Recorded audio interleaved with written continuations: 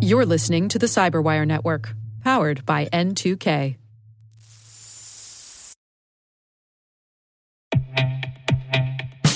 And now a word from our sponsor, SpyCloud, the leader in operationalizing cybercrime analytics.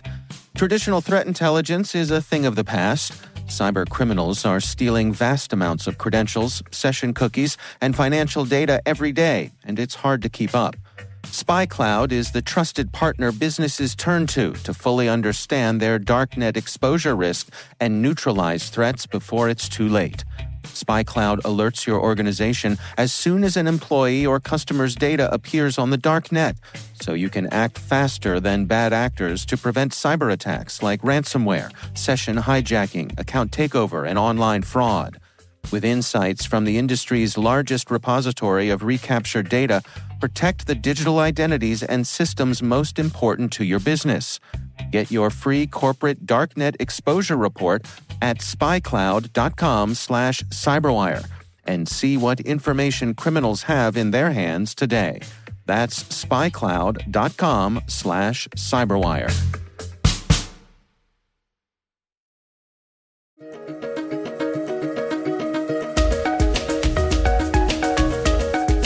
Hello, everyone, and welcome to the CyberWire's Research Saturday. I'm Dave Bittner, and this is our weekly conversation with researchers and analysts, tracking down the threats and vulnerabilities, solving some of the hard problems of protecting ourselves in a rapidly evolving cyberspace. Thanks for joining us.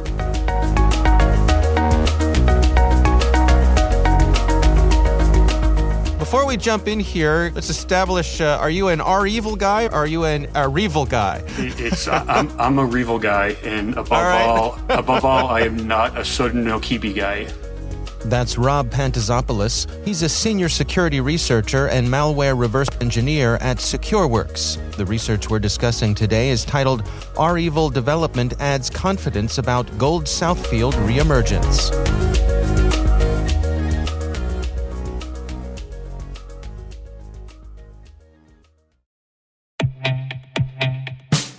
And now, a word from our sponsor, 6sense. 6sense provides award-winning cloud-based automated endpoint and vulnerability management solutions to streamline IT and security operations. With its advanced platform, businesses gain complete visibility and control over their infrastructure, reducing IT and security risks and optimizing operational efficiency. With 6sense, you'll get real-time alerts, risk-based vulnerability prioritization and remediations, and an intuitive automation and orchestration engine so you can focus on your core business goals, confident in the knowledge that your enterprise is secure, compliant, and running smoothly. To learn why enterprises choose 6sense, visit 6sense.com.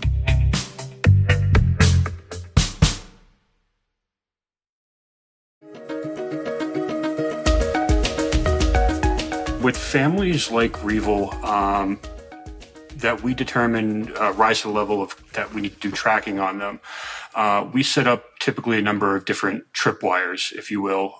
So we will identify samples, and if those samples have any different types of variations in them or unique aspects of them. So if there's a new version value within the binary, if there's a new configuration element, so on and so forth, we will set up notifications so we'll get alerted to when we find those.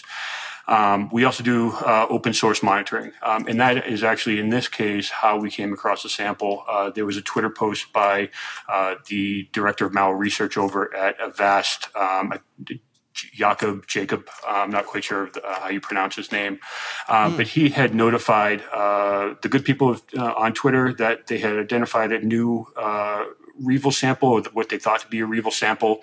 And one of the interesting quirks about it was that it wasn't actually encrypting files. So they weren't quite positive. It seemed like they weren't quite positive of what the sample was. So as soon as we saw that, pulled down the sample, and now because we've been tracking REvil since it hit the scene, we had all types of research stored up on it, including every single version or every single variant that we've come across. We've analyzed, documented. So one of the first things that we did was pulled up one of the most recent analysis of version 2.808 that we had done back in October, and did a side-by-side comparison of the old sample and this new sample within IDA Pro. And we found that basically the decompiled pseudocode was almost exactly the same. There were some new features which we had called out, but ultimately the core of the code was nearly identical. There's other aspects of it as well, such as there's a string format that it uses we call the stats JSON, which contains things like the REvil version information, information that about the computer that is obtained at runtime, information about the encryption session is placed inside this JSON data structure, and that information is actually ultimately sent back to the threat actor. So that was there as well. So that was really kind of like the absolute yes, this is REvil. Well, give us a little bit of the background history here. I mean, we're talking about two groups. We've got REvil, and then we've got GOLD SOUTHFIELD, and I guess what we're getting at here is, is that a distinction without a difference? What's the backstory? Sure. So GOLD SOUTHFIELD is the name of the threat group that runs the ransomware as a service offering leveraging REvil ransomware. So REvil really is the software used by the GOLD SOUTHFIELD threat group. I see. And so let's dig into some of the specifics here of some of the changes that you all were tracking in these most recent samples. Can you take us through some of the highlights? Yeah, sure. So the sample shared by Jakob actually didn't contain much of interest. But one of the first things that we did once we realized that, yes, this is REvil, we tried to find aspects of that code to try to then perform retro hunts within VirusTotal to maybe find other samples that had not yet been identified. And sure enough, we had hit on a sample from March 11th of this year, 2022, that nobody else had reported on. So we retrieved that sample, we did analysis of that sample, and that sample actually contained a lot of the new features that you see in the report that we published. And for some reason, that wasn't in the sample that Jakob had published. I don't exactly know why. Jakob's sample was actually compiled later on. That sample was compiled on, I think it was April 12th. So this was roughly a full month before, but contained, the older sample contained more newer features. So once we saw that, we really kind of put our full focus into analyzing that sample. One of the first features that we found was that there was an inclusion of a new command line argument, -T. Now, when we submitted this sample initially to our sandbox, it didn't do anything. But then once we began analyzing it, we realized that this -T expected to receive some type of token value that it then used for decoding strings at runtime. And these strings were critical to the success of its execution because it decoded strings such as like kernel32.dll and all the different function names that it would be dynamically importing at runtime that were critical to its execution. So if you didn't have the appropriate value, it just wouldn't run at all. The token used here was implemented within all of the string decode operations. What we wanted to do is, in order to find out what the token was, we loaded the old sample up that didn't have the string decoding logic into IDA Pro, and we compared it to the new code that was using this string decode logic. And one of the values that this token was being applied to was the key length for the encrypted string. All right. So in REvil, in order to, the strings used by REvil are encrypted using RC4, and they're stored. They have the key, which is then immediately followed by the actual encrypted string. And the string decrypt function has, the location of the decryption key, the length of the decryption key, the location of the encrypted string and the length of the decryption string. So that's how it knows, all right, here's the start and end of the key, here's the start and end of the encrypted string, and this is when it goes to decrypt it, that's how it kind of extracts that information out. So in this new sample, those four values, the encrypted the key length was encoded, and then the address of the encrypted string was encoded. So they did that with the intention to making it impossible to figure out what the actual full key and what the actual full encrypted string was. The problem is that the way that they do the encoding is that this token value that you pass on the command line has an XOR operation applied to another 4-byte value. And in this case, the token value was XORed with the hex value 2F9B0DCA. Now, fortunately, because the old version didn't have this encoding applied, and they also didn't change any of the code around there, we knew that the string being decrypted at that location had a key length of 12 bytes.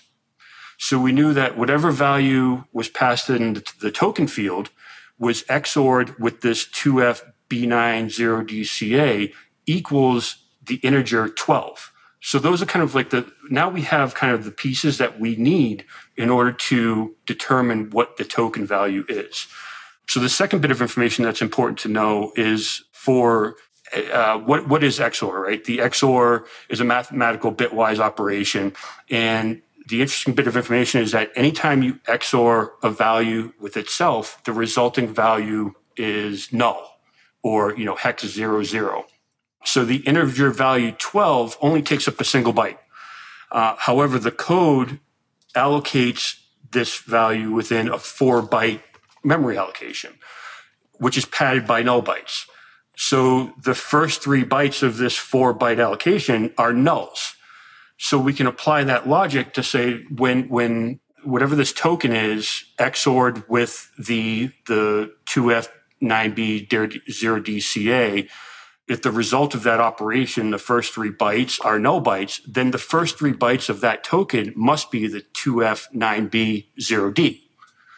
So now, instead of having to figure out, like maybe brute force, all 4 bytes and trying to find the appropriate value, all we really have to do is brute force that last byte to see what XORed by the hex value CA equals the integer 12, which was a really fast operation that we could do within like a Python script.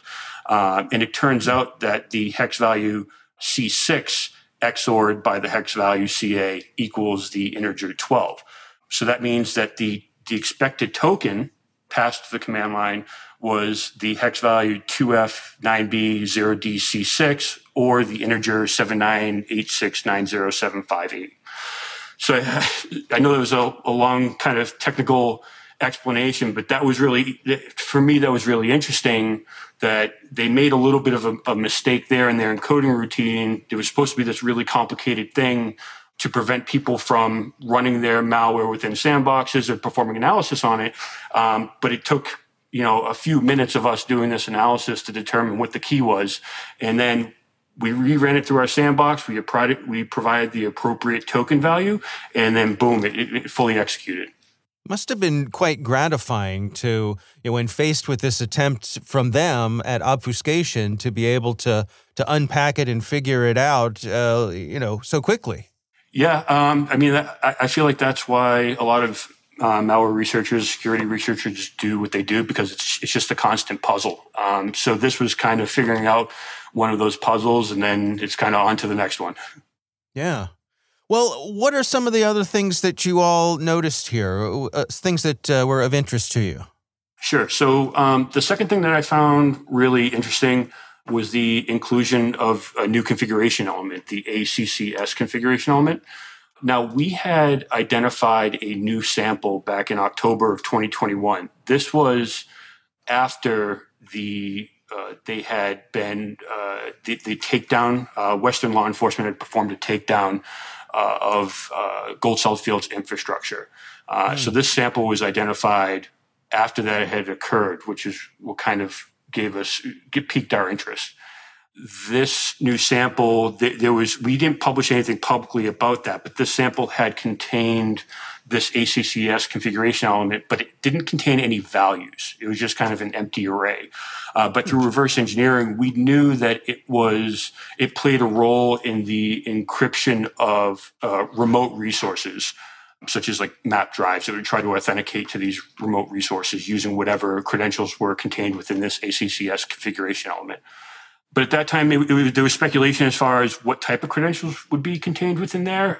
Would it be kind of generic, like admin password or, admin welcome 123, and it would just be like an opportunistic brute force type of credentials? Or would it be more targeted so the malware could operate a lot faster? Targeted credentials that may be obtained through initial compromise of their network. They try to, obtain as many username and passwords as they can from that network. And then when they deploy Revil is already packaged with the credentials that are for that environment, so they can kind of get maximum impact from an encryption standpoint. This sample that we identified, the March 2022 sample, actually had credentials stored within it. And they were targeted credentials. So that kind of answered that question that we had of what kind of credentials would be stored within there. And it turns out to be targeted credentials. One, I guess, unfortunate side effect of this is that because they're targeted credentials, now if these samples get released into the wild, it may be easy for other people to figure out that you were compromised and infected with Revil ransomware, even though that information may not have been made public. Oh, that's interesting. One of the things that caught my eye, these ransomware groups, I guess famously have restricted their operations, to not affect what we presume is their own homeland. But in some of the things you examined here, they had deactivated that region check. Yeah, that's definitely an interesting change, and we're not 100% sure of exactly why that is. We know why they implemented it to begin with, right? They don't want to bring heat upon themselves by basically friendly fire. Right. But why they removed it, it was a curious move. There was definitely a lot of turmoil, if you will, around that time. It was initially removed in that October timeframe. And that was roughly when the takedowns had occurred, and then ramping up with tensions with Russia and some of the Ukraine stuff going on. So there's a lot that was happening around this time frame, but nothing really stands out as to why they did it. So what are the take homes for you as you look at the changes that you and your colleagues tracked here? What do you take away from it? So in the past, when we've seen this kind of activity, meaning when we've seen multiple new samples without a new version value, multiple changes between the samples, it was typically indicative of, we could expect a new sample or a new official version to be released, typically within a month to 2 months is what we've seen. That has yet to play out. As a matter of fact, so what we published our public blog on May 9th, and the last actual activity that we've seen from Gold Southfield was on May 6th. So the last victim published to their leak site was on May 3rd, and the last sample that we have was compiled on May 6th. And since then, we haven't heard anything. We're not quite sure on what to expect for the next steps. There's many different scenarios that could play out, but certainly we're going to be ever vigilant and try to keep on top of this.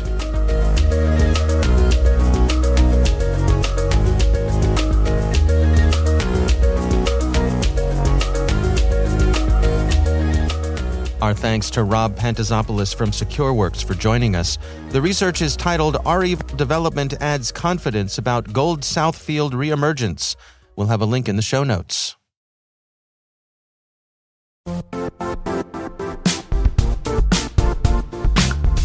Don't struggle to align your organization's cybersecurity with business risk.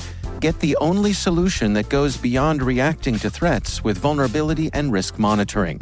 You need the next evolution of MDR, and only Critical Start delivers it. Critical Start doesn't just monitor and respond to threats. They put you in control by detecting suspicious activities, quickly responding to contain threats, and identifying your most critical assets and protecting them against vulnerabilities and exposures. With continuous visibility, expert guidance, and measurable risk reduction, Critical Start has redefined what it means to manage cyber risk. Demonstrate provable security maturity to your leadership while positioning your program to achieve the greatest risk reduction per dollar spent. Stop fearing risk and start managing it with Critical Start. Visit criticalstart.com and request a demo today. That's criticalstart.com.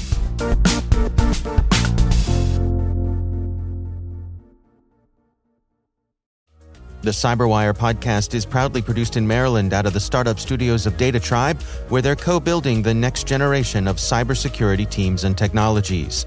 Our amazing CyberWire team is Rachel Gelfand, Liz Irvin, Elliot Peltzman, Trey Hester, Brandon Karpf, Eliana White, Peru Prakash, Justin Sabi, Tim Nodar, Joe Kerrigan, Carol Terrio, Ben Yellen, Nick Valecki, Gina Johnson, Bennett Moe, Chris Russell, John Petrick, Jennifer Iben, Rick Howard, Peter Kilpie, and I'm Dave Bittner. Thanks for listening. We'll see you back here next week.